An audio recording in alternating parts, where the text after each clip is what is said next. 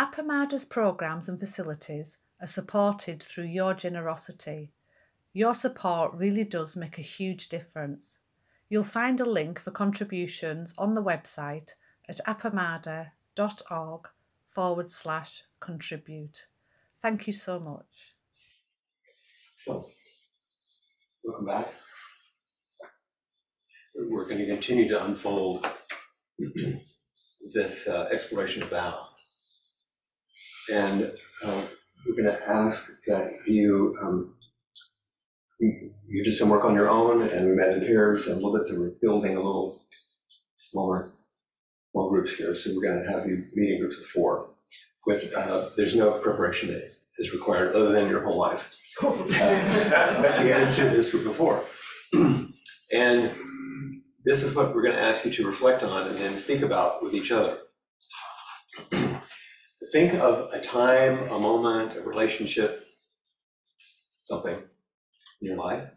It doesn't have to be a big thing at all. It could be a very small thing. But you could tell at that moment, you know, the phrase that we have been using often, the Dogen phrase about pulled by karma or led by vow. In that moment or in that situation, you notice that you were operating from a place that was clearer or deeper or by vow, not by personal preference. And what surprised you about that? You know, what did you notice about the quality of that particular situation? It was interesting to you. What was nourishing was challenging, especially if you're not operating out of habit. So that you begin to explore, first to acknowledge that you have such experiences. You can name them and make them an embodied reality. And that you can share them with other people and listen to others too, because it's encouraging to do so. But you're also exploring what this sort of shift of being led by vow instead of being pulled around by karma is like in your life and in the life of those with you. So once again, it doesn't have to be some dramatic thing. It can be a small thing in a relationship or something that you're doing. Is that? But also, if you noticed any consequences of that, either internally or externally, what were the effects? Any questions about what we're asking you to do? And it's not about writing about that. It's just an opportunity in your group of 4 to speak about that, whatever that experience might have been. Mm-hmm. And one of the things that I'll prompt you with to begin with is we'll take,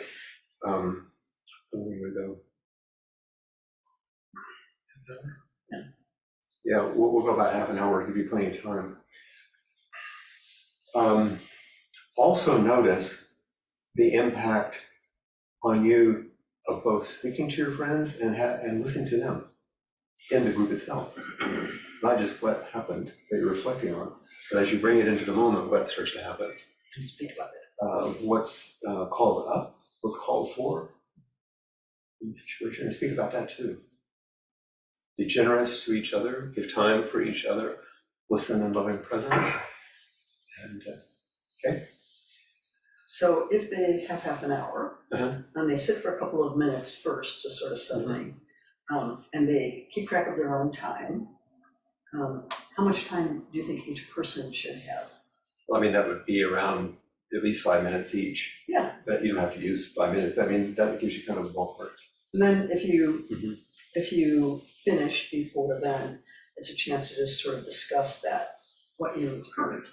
We have confidence in you to use your time well. Yeah. But that gives us a little ballpark. But just to make sure that everybody has an opportunity to share in that time and space. And during that 5 minutes, is it interactive or do the others just listen? They just listen. It's kind of a good idea in the beginning just to listen, because it goes a little differently. Yeah. If you're just, and if someone goes silent during that time, just hold them in silence. Yeah. That's totally fine. Yeah. It's not a problem or anything, and just see how it goes. And they'd be warm and listening and like you would want them to be for you. And then each person can speak, and then you can all then open it up. Makes it a nice flow. you've heard in the writing that I've been sharing with you, the significance of specific details that give the flavor of the situation. So whatever you can recall that gives the specific details that provide a sense of the situation and what your place in it is, will be helpful. So online, if you will make groups of 4 or thereabouts, it may not work out perfectly, but that would be great, okay? And half an hour.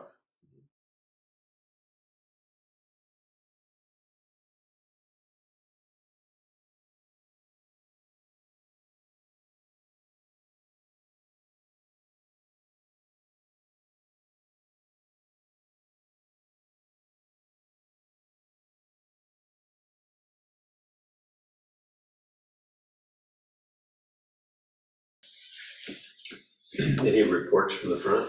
Well, first of all, anyone not able to recall any time at all in their past like that?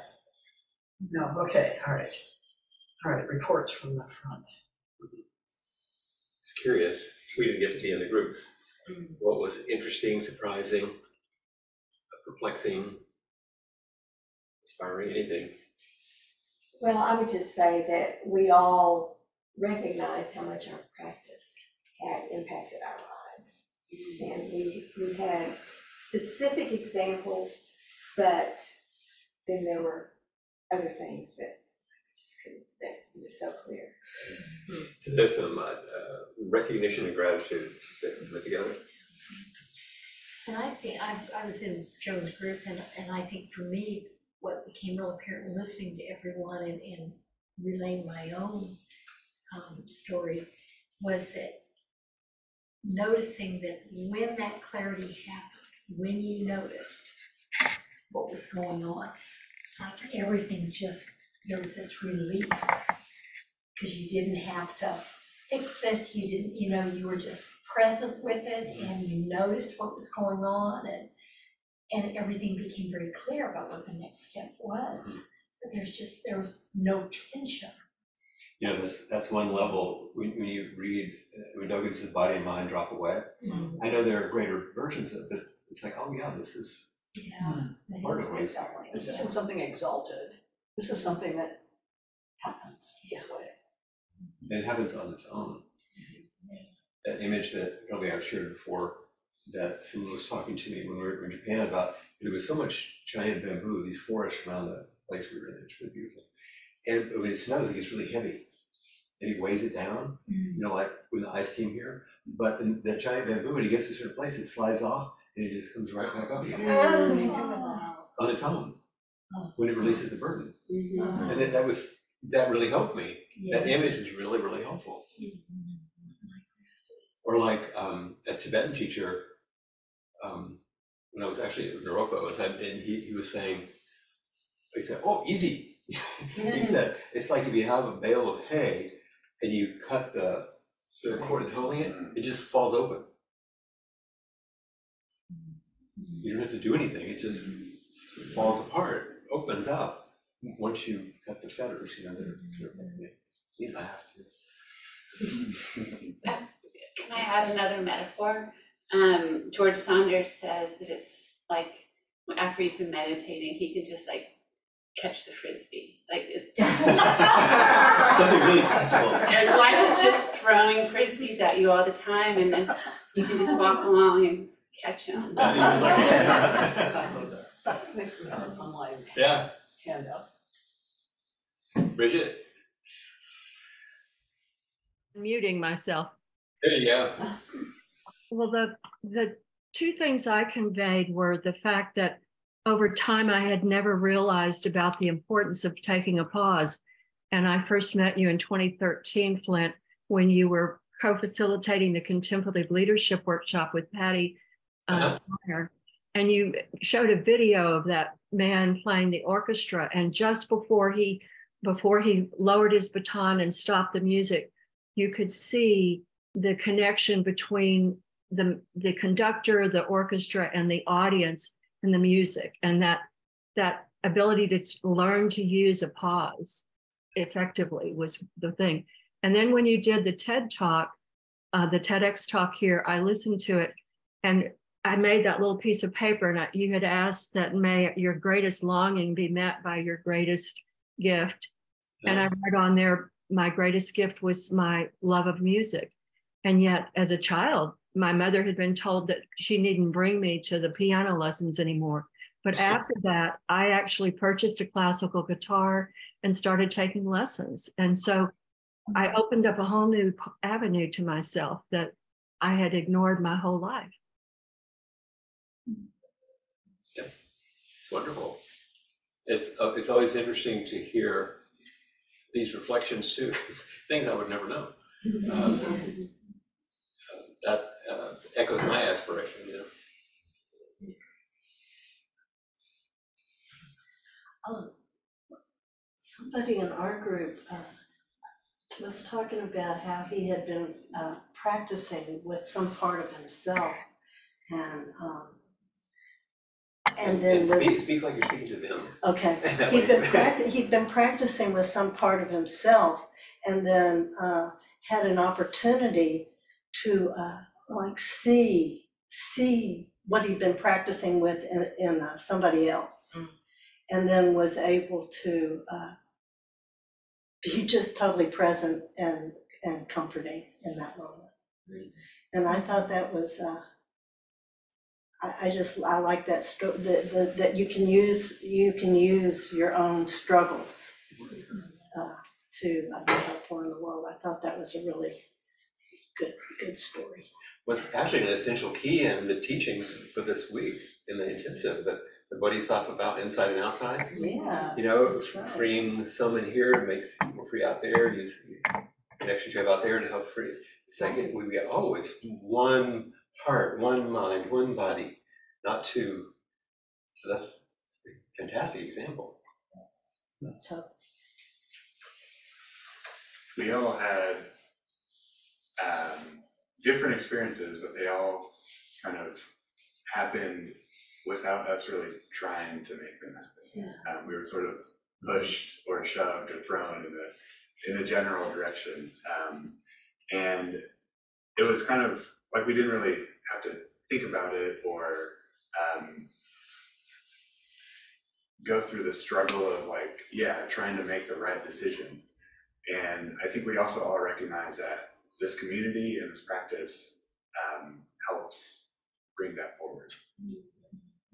Yeah, we set the conditions for our natural goodness to flourish because it wants to. That's beautiful. And I'll be speaking about that tomorrow morning in Conversation too.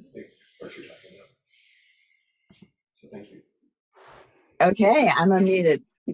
So it's interesting. This exercise really helped me to understand the vow exercise we've been doing. I struggled a little bit yesterday with writing it down. When I had that time, I did a lot of freeform writing, but it just didn't feel like I was connecting to it. But this exercise made it really easy for me. So I guess it was yesterday, I left the Sangha saying, okay, I understand my vows. I understand it now. And it was like I had this image of this clothesline with a little piece of clothing, a sheet, and all these different very neatly placed items with the wooden clothespins on a clothesline. And each of them was my vow. And I thought, well, maybe tomorrow I can take off one piece of clothing and that will be one vow that I can try to live, right? And so when we did this exercise today, it was like, oh, I don't need a clothesline. I'm already doing it. So it took me from up here and trying to write about it and say what my vow was to the point where you said, think of a time when you operated from vow. Mm-hmm. And it immediately clicked in my mind, the experience, and I was able to articulate it. So I just wanted to say thank you for that exercise because it got me out of my rigidity about vows. And you're demonstrating constancy of practice. We try different things. Every once in a while, one of them lands. Okay, but you have to hang out until that happens, you know. Yeah, thank you. I hope you're feeling better. I'm feeling a little bit better. Yeah, you can hear my voice is a little bit, like Barry White, but I feel much better. Yeah, you're more energetic. That's good. Yeah, thank you.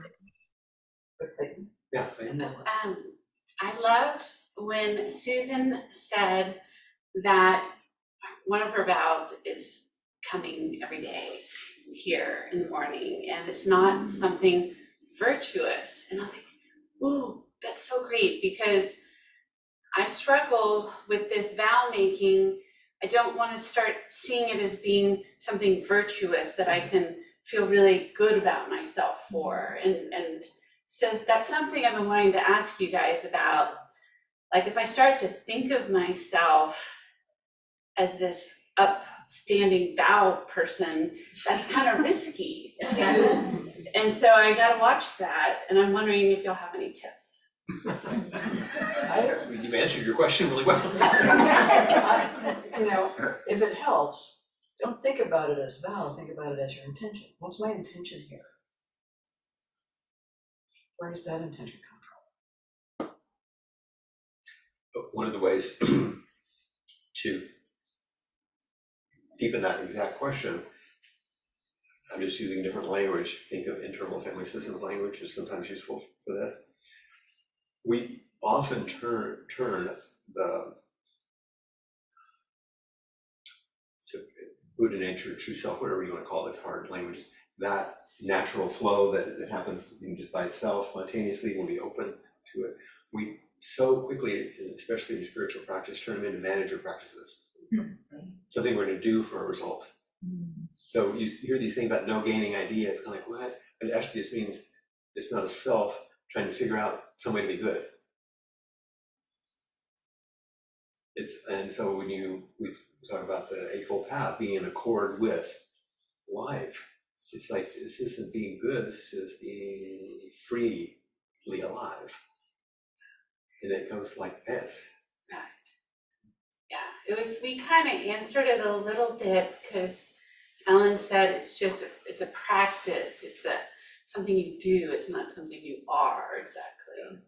And you can do exactly the same things on the outside. You're watching people do things, and one person's going to be virtuous and one not, just to make it binary, because it's not about what you do, but who's doing it.